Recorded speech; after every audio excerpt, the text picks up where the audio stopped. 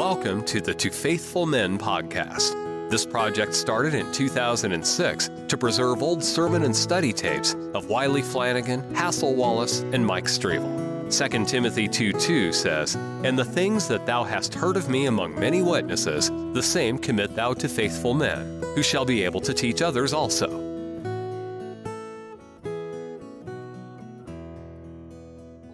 We need to review just a moment with reference to the systems of interpretation. Whatever a person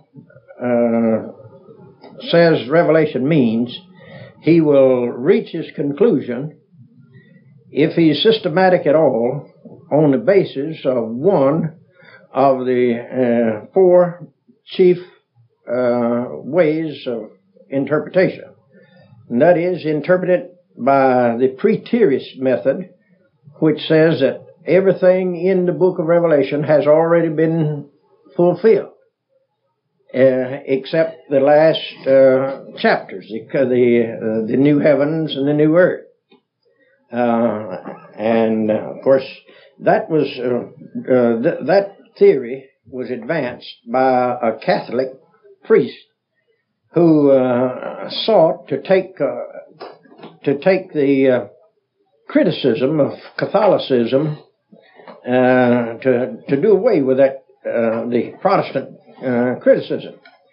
In other words, up to that time, the Bible Revelation had been interpreted as historical, on a historical basis, and that method identifies the pagan Rome and papal Rome as the objects of the entire book.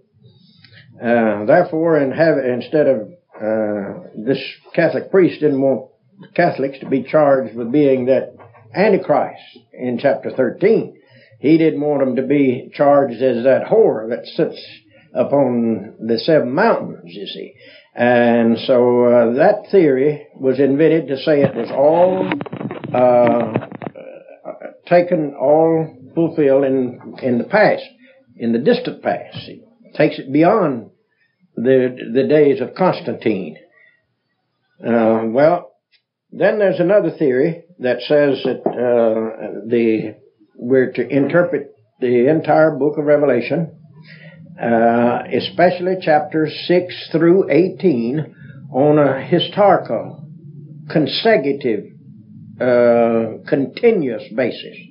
Now, that means that chapter 6, the first seal, had its beginning in apostolic times, in the apostolic age, the first century of the Christian era, and during the pagan rule of Rome. And then each consecutive event, great historical event, follows in the book of Revelation on that basis. Then there's another historical view that says that all of these, instead of occurring consecutively and continuously, one event after the other, that is, seal 1, 2, 3, 4, 5, 6, 7, and then trumpet 1, 2, 3, 4, 5, 6, 7, and the bowls continuing in historical and chronological order. The continuous or synchronous historical view says that all of the seals, all of the trumpets, and all of the vial or bowl judgments occur simultaneously, or nearly simultaneously. And so that when the seventh seal actually is fulfilled, you really have in time the seventh trumpet being fulfilled. And when the seventh trumpet is fulfilled, you have the seventh bowl fulfilled. And that brings you to the 17th chapter. And the chapter 17 and 18 is a fulfillment, a greater description of God's judgment upon Rome and upon the papacy, upon the Antichrist if whatever the position the person takes. In other words, whether it's a system, whether it's a country, a nation, the Antichrist is a whole empire and with a figurehead representative, or whether it's a personal Antichrist. See, the chapter 17 and 18 describes the fall of Babylon. And so that is religious system, political and civil governments and everything. Then there's of course, the idealist view is a view that interprets the book of Revelation on the basis of its symbols, what its symbols mean, and that it has nothing to do with date, it has nothing to do with the time past, with dates in time past, or with dates in the future. It simply is a study of contrasting the principles and a record of the holy war versus the satanic Satan and his kingdom. It's Christ and his kingdom against Satan and his kingdom, and our righteousness against unrighteousness, and it's a war of principles. And it can apply to any age, any time, without being ascribing it to pagan Rome or papal Rome or to a revived Roman Empire or whatnot. See, it's just the fact that in the end, God's rule and righteousness is going to reign. Then there's the futurist system that says that from chapter 6 on is a record that's a description of events that will occur in the distant future, down at the latter, almost at the last days. There are two groups of the futurist system. The dispensationalist says that all of the events in the book of Revelation from 6 to 18, chapter 6 through chapter 18, will occur after the rapture of the church, what they call the church. They mean by the church, they mean all of God's people everywhere. All right? In other words, that event must come before chapter 6, verse 1 takes place.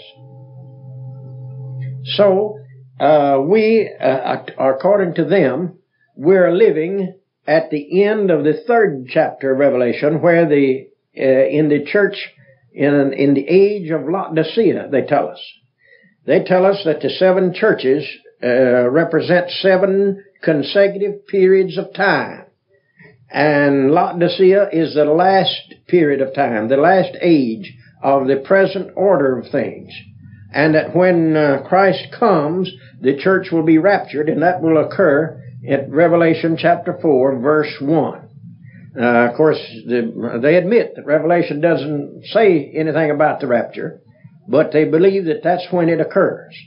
And therefore, chapter 4 and chapter 5 is a vision of the throne of God, God being described by the precious stones, and then the book in his hand taken by the Lamb, the Son of God, and he is worthy on the basis of the fact that he died, that he ransomed men out of every nation, kindred, and tongue, see, to himself. And so that he is a lamb and the lion of the tribe of Judah. We notice that where it says that he was the offspring and the root of David. Well, now that's two things. The offspring means that Jesus came out of David's descendants, see, through his lineage. But being the root of David, he is the begetter of David. David came from him. See, the root, what bears, he puts David as the branch, as the stem. See, when you say the root, when he was the root of David, talking about Christ, David existed because of Christ. But when you say Christ is the offspring of David, you're talking about the virgin birth. You're talking about his humanity. The root, you're talking about the deity of Christ, the everlastingness of Christ, the eternal sonship of Christ. All right. So John saw that vision in chapter 4 and 5. And now chapter 6 deals with the seals. Now Jesus, the book is sealed with 7 seals. And the book is not opened until the 7th seal is broken. You don't just break one seal and read a paragraph in the book, because it's a scroll rolled up and has 7 seals on it. And you can't even unroll it till all of the 7 seals are broken. All right? Now, whatever a person decides or reaches, whatever conclusion he comes to with reference to that book, what is in that book? Because the book of Revelation is going to unfold that book. And it's going to be the destiny of God's people and the destiny of the world. It's going to record the future events, the conditions of life upon this earth until the coming of the Son of God in chapter 19, verse 11. Now, nearly all will admit that it has to do with the events of this world. But the great problem is this. The futurist system that says that these things are going to occur after Christ comes back tell us that these events cannot occur until the rapture, and when the rapture takes place, we'll begin to see seal 1, 2, and 3 in consecutive order, because they believe that it's consecutive, just like the 7 churches. Well, then there's a futurist system that says that interprets the book of Revelation on from a premillennial standpoint, that these events will occur prior to the Revelation 19:11. In other words, everything from chapter 6 through 18 must take place before Christ comes back to the earth. See, whereas the dispensationalist says all of it takes place after Christ comes back. So you see, whatever a person's view is, if he's a dispensationalist, well, then the premillennialist can't go along with him. You see, I mean, he can't get because he has all these things fulfilled before we say they start to. See, we say the rapture occurs in the 19th chapter of Revelation. They say the rapture occurs in the 4th chapter. So, well, now then, there's 4 other systems that affect the interpretation of the seals, and from here on. And that's what is known as postmillennialism, amillennialism, and dispensationalism and premillennialism. It's almost the same as these 4. They're very akin. All right, the postmillennialist says that the little book contains God's plan and purpose for the church in evangelizing the world. That it is it's the commission, it's the working orders for the church, and they are to go into all the world and preach the gospel, and in so doing they'll evangelize almost completely the world, and the world will become a righteous place to live. Peace and prosperity will reign. Then Christ will come back. So now in the very first seal, it's just the opposite.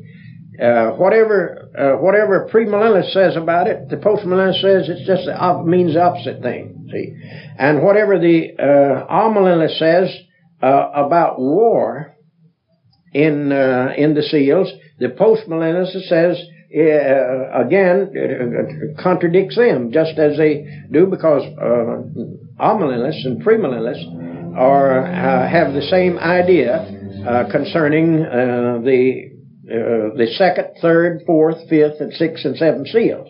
We differ on the first seal. There is a lot of difference on the first seal, and the first seal, however you interpret the first seal, will position you with reference to the different systems, and also will color the millennial aspect of Revelation. And that's the reason why, if a person knows chapter 4 and chapter 5, with reference to the book, because that book not only has the judgments of God upon the earth and upon the world, the final judgments, but it also, according to our conception, according to the premillennialists, is that it contains God's purpose for the kingdom of God, and will consummate His salvation in the earth. In other words, we believe that God's purpose of salvation is signified in chapter 7 in the sealing of the 144,000 and in the sealing of the great multitude, because the mission of the angel there was forbidden to let loose the wind, see, until God had sealed the 144,000 and the great multitude. In other words, by that we believe that God is going to save people right on up to the very minute that He comes back to this earth. Whereas the dispensationalist says that when Christ comes for His church at the rapture, all of the saved will be taken out. The only people will be left on the earth is wicked men.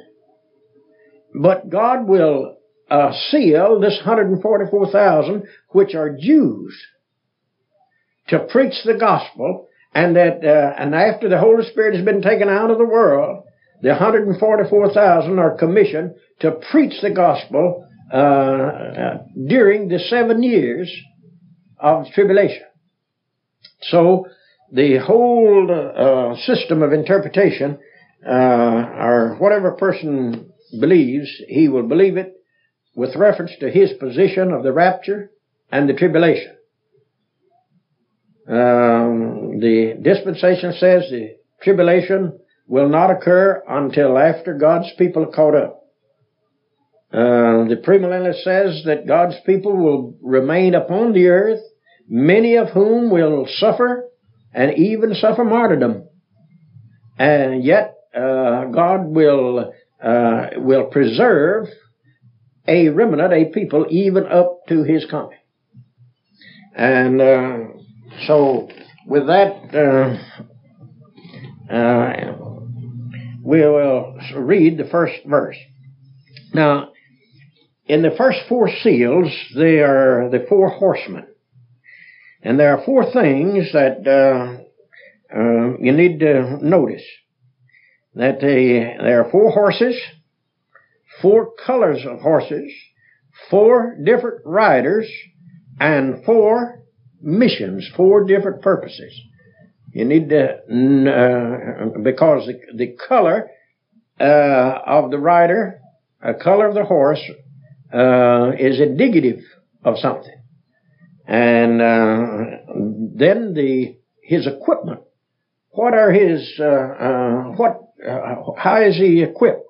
What's he equipped with? His warfare. Is he a warrior? See what he has to fight with, and so on. All right. In the very first verse, he says, "And I saw when the Lamb opened one of the seals. And I heard, as it were, the noise of thunder. One of the 4 living creatures saying, 'Come and see.'"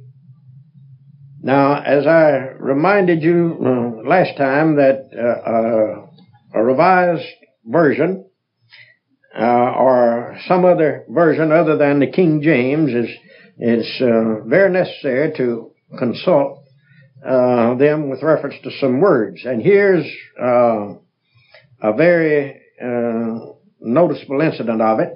The last two words of verse 1 says, and see. Come and see. Well, if the and see is genuine, should be in the text, it's a call to John to come and see. But John is already there.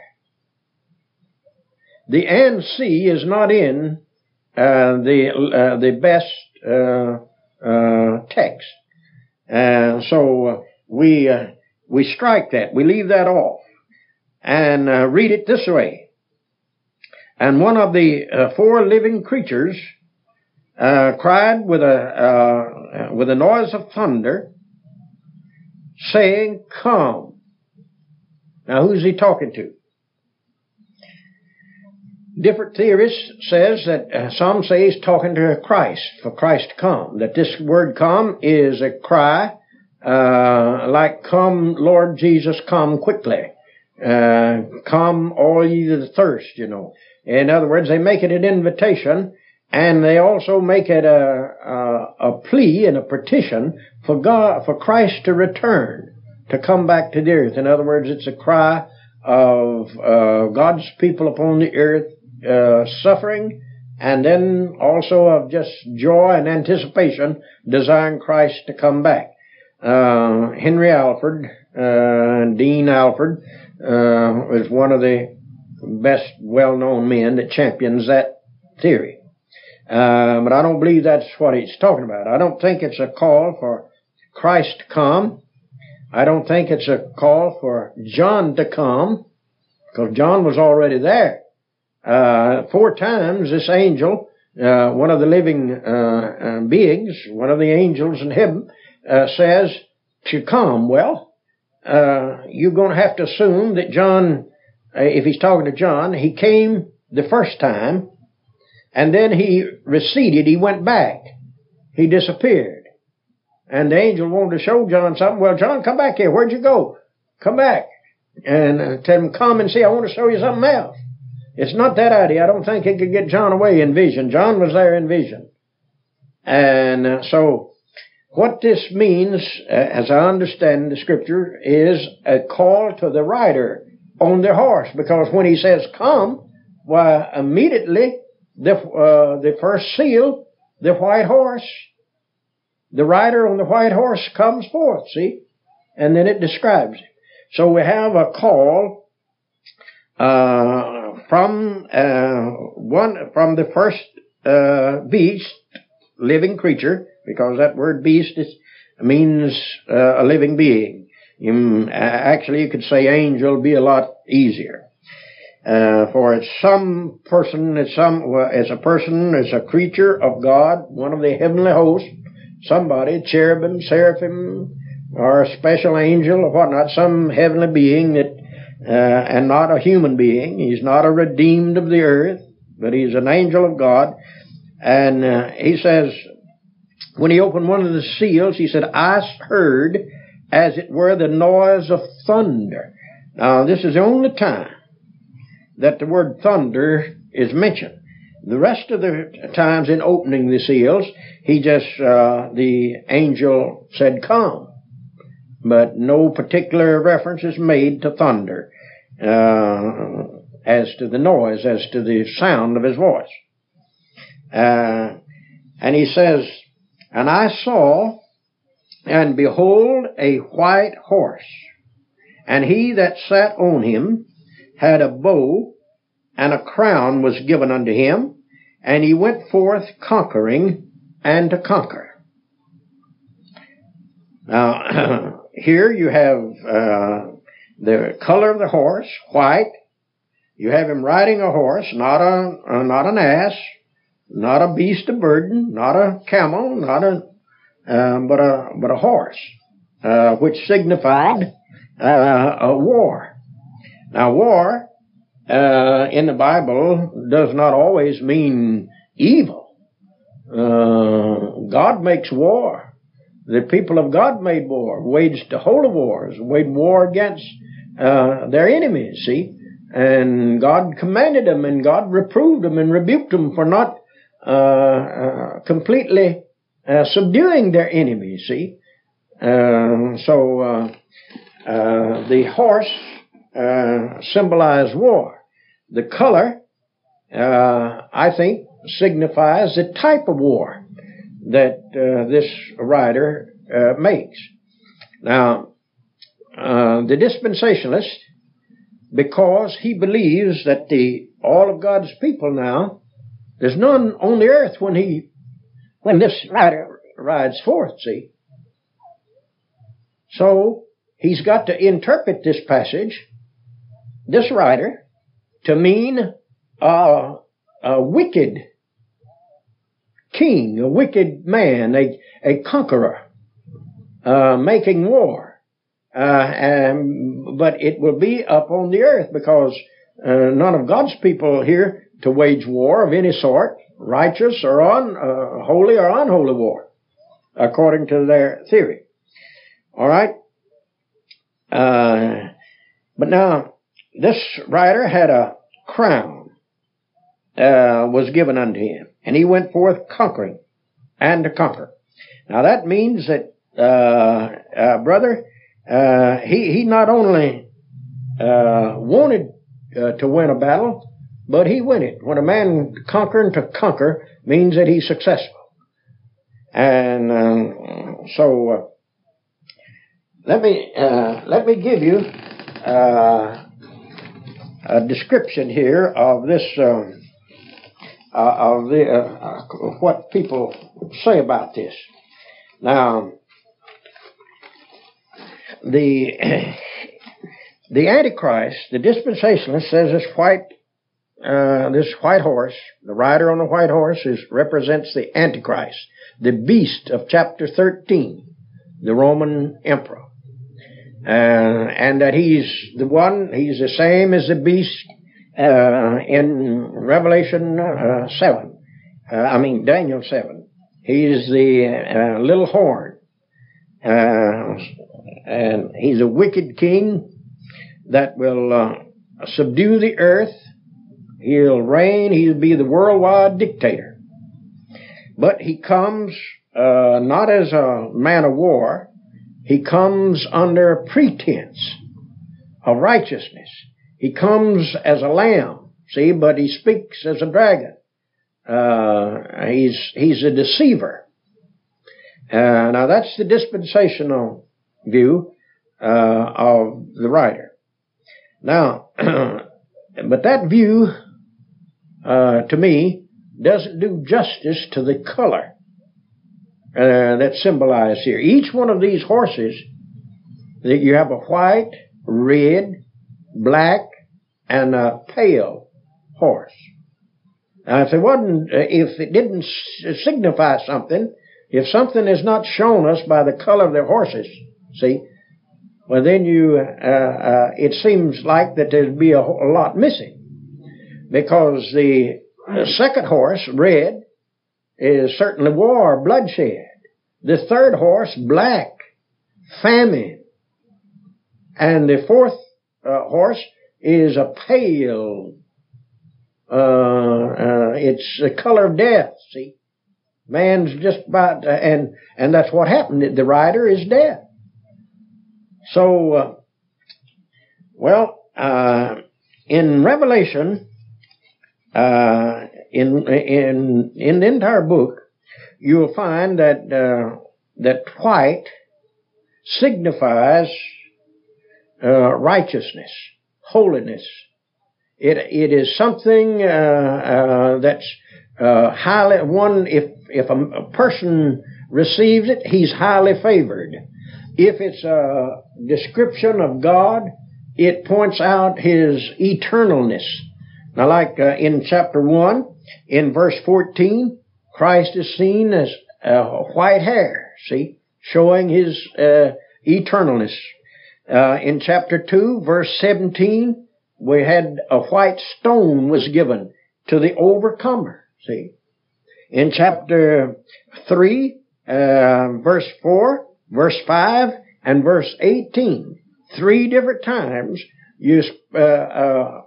white garments are given to the overcomer. or to a heavenly being. Then in the 4th chapter, verse 4, the 24 elders are clothed in white. And these 24 elders are somebody that's in heaven, see. So it's a heavenly color. And then in this chapter, verse 11, white robes were given under every one of them, talking about the souls under the altar, see.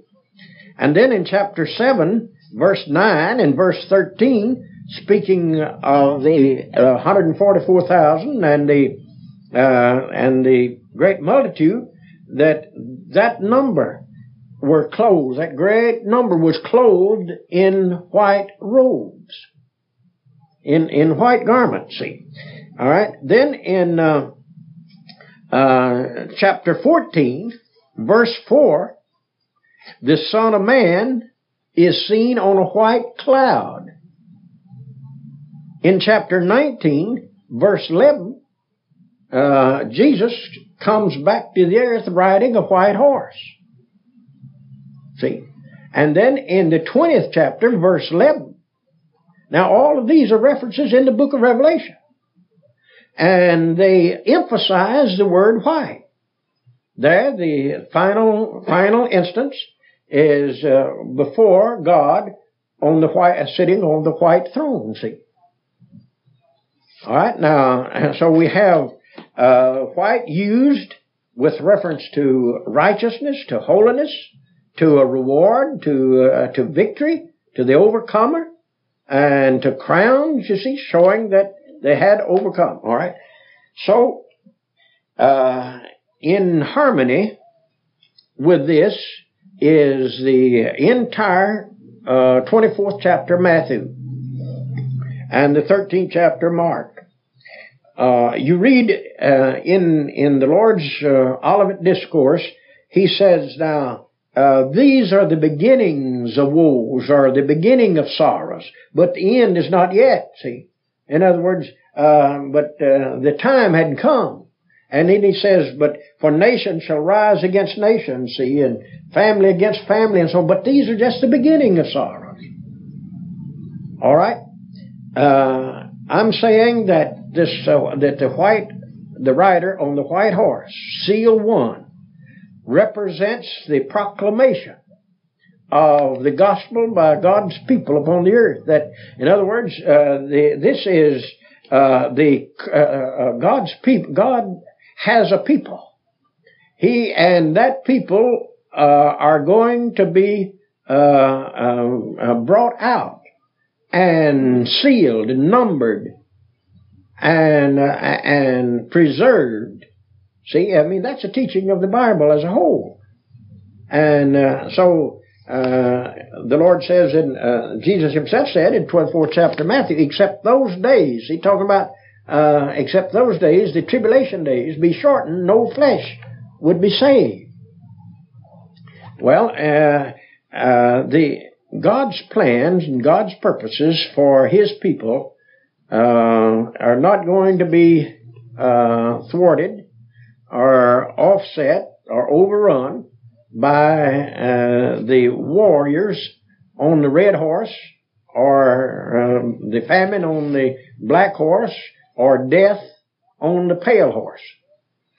So here, the first seal represents the kingdom of God, or God's people. See, in other words, you have a white. It's not Christ himself riding the horse, but it's representing the righteousness of Christ, the righteousness of God, the work of God, and that's what the church will be doing up until he comes back riding the white horse in chapter 19. And otherwise, you have nothing.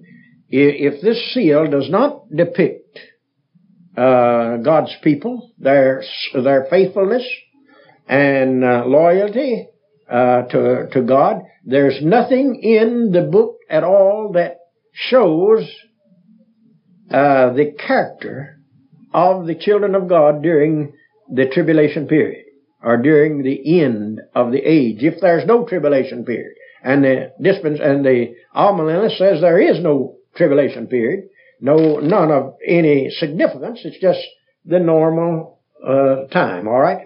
Therefore, if seal 1 does not describe God's people, see, and pertain to their conquest, and that in the end that they're going forth to conquer and to conquer. Why? Because they're going to live and reign with Christ on this earth.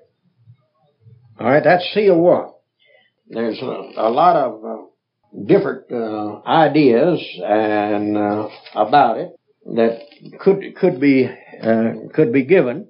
The consecutive historical school makes the writer the Roman emperor, and makes him the Nerva, Trajan, Hadrian, and the 2 Antones. And Gibbon says that this was their golden age. Now, here was a man that wrote the history of the decline and fall of the Roman Empire. All right, now if you're going to interpret this book on the consecutive historical point of view, well, then they would have to find in the rider of the white horse something that depicts prosperity and righteousness in the days when when the emperors of Rome were pagans. Or they'll have to bring it down a little further to the emperors when under the influence of papal Rome. So then the synchronous historical school says that the first seal, the white horse rider, is the same as the white horse rider in Revelation 19. But now I don't see there's the only thing that's in common, the only thing that's said in the first seal that's in agreement with the rider of the white horse in the 19th chapter is the white horse, the color of the horse. Now, the rider of the white horse in first seal had a different kind of crown than the rider in the 19th chapter. He has diadems in the 19th chapter, and many of them. And the rider of the white horse in the first seal has a Stephanos crown, a crown of victory. It's a garland. It's just made out of a bunch of roses, tied strung together, put around the man or upon his head. See, whereas the other denoted royalty, rank, and so on. All right. Then the postmillennialist says that the white horse, the rider on the white horse, represents the preaching of the gospel, going forth to conquer the world. And he's going to conquer the world by preaching the gospel, and that every lost person is going to be saved. See, that is not every in the absolute sense, but where it'll be insignificant. The ones that are not converted, not evangelized, that number will be insignificant. Now you see how that would flavor everything from here on out in the book of Revelation. If a man says this white horse rider, that's the first one now, and this is the unfolding of history. History is fixing, the future is being unfolded, and the first thing you're going to see is a picture that signifies that the gospel is going to conquer paganism, papal Rome, every form of heresy, and that righteousness is going to reign.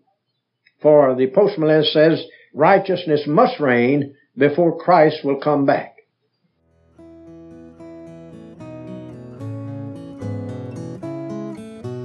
Thank you for listening. Don't forget to subscribe and share with a friend. Be steadfast, unmovable, always abounding in the work of the Lord. For as much as ye know that your labor is not in vain in the Lord.